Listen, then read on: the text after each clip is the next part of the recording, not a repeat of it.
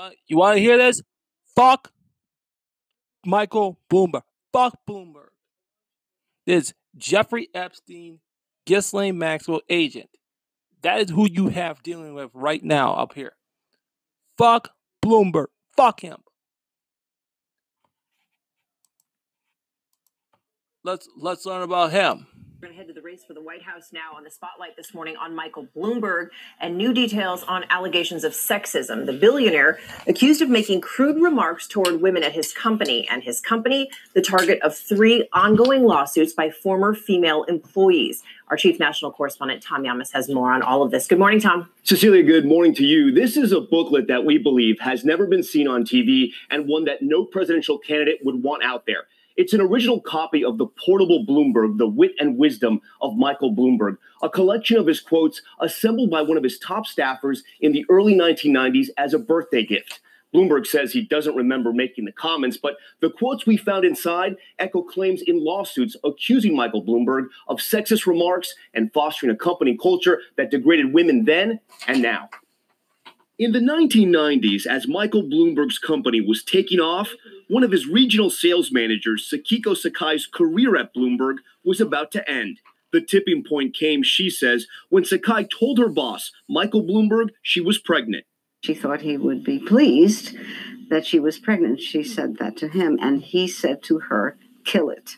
In her lawsuit, Sakai, who resigned soon after her child was born, alleges that she understood the statement of Michael Bloomberg to mean that I should have an abortion to keep my job. When the remark first surfaced in the late 1990s, Bloomberg strongly denied saying it. But there are allegations of other disturbing remarks. In an interview with the New York State Division of Human Rights, Sakai alleges Bloomberg told her, "If you look like that, I would do you in a second," gesturing to another woman. Another time saying, "Your expletive looks huge in that new dress." That case also includes an allegation that Bloomberg told a group of female employees he wanted to perform a sex act on actress Sharon Stone. If Mr. Bloomberg is running for president, I think the public needs to know what actually happened in his business. One of Sakai's lawyers told us she can't discuss this period. Her case settled, and she signed a confidentiality agreement. Bonnie Josephs first represented Sakai when she sued Michael Bloomberg and his company. Joseph says she interviewed a dozen employees at the time who described a sexist atmosphere full of raunchy behavior. At the Christmas parties or other kinds of parties, the male employees sometimes put plastic breasts on them, which squirted water from the nipples of the plastic breasts. The allegations echo what's found inside this booklet from 1990, The Portable Bloomberg, which has dogged the presidential candidate for decades. In it, Bloomberg is quoted as saying, "If women wanted to be appreciated for their brains, they'd go to the library instead of to Bloomingdale's. I know for a fact that any self-respecting woman who walks past a construction site, doesn't get a whistle, will turn around and walk past again and again until she does get one." I want an expletive from Jane Fonda. Have you seen Jane Fonda? Not bad for 50. Just yesterday, ABC News questioned Bloomberg about these allegations. Do you think you've made any mistakes in the way that you treated female employees at your company? I don't. Not everybody's happy, but we have an enviable record of treating people the same in terms of compensation and promotions and authority. We have investigated the company for the last 4 years, and the culture is such that women are not valued. In fact, they're objectified. Attorney Donna Clancy has filed 3 cases against the Bloomberg company since 2016 that are ongoing. The allegations include sexual harassment and gender inequality. And Clancy says there's a reason why voters may have never heard of other allegations like these.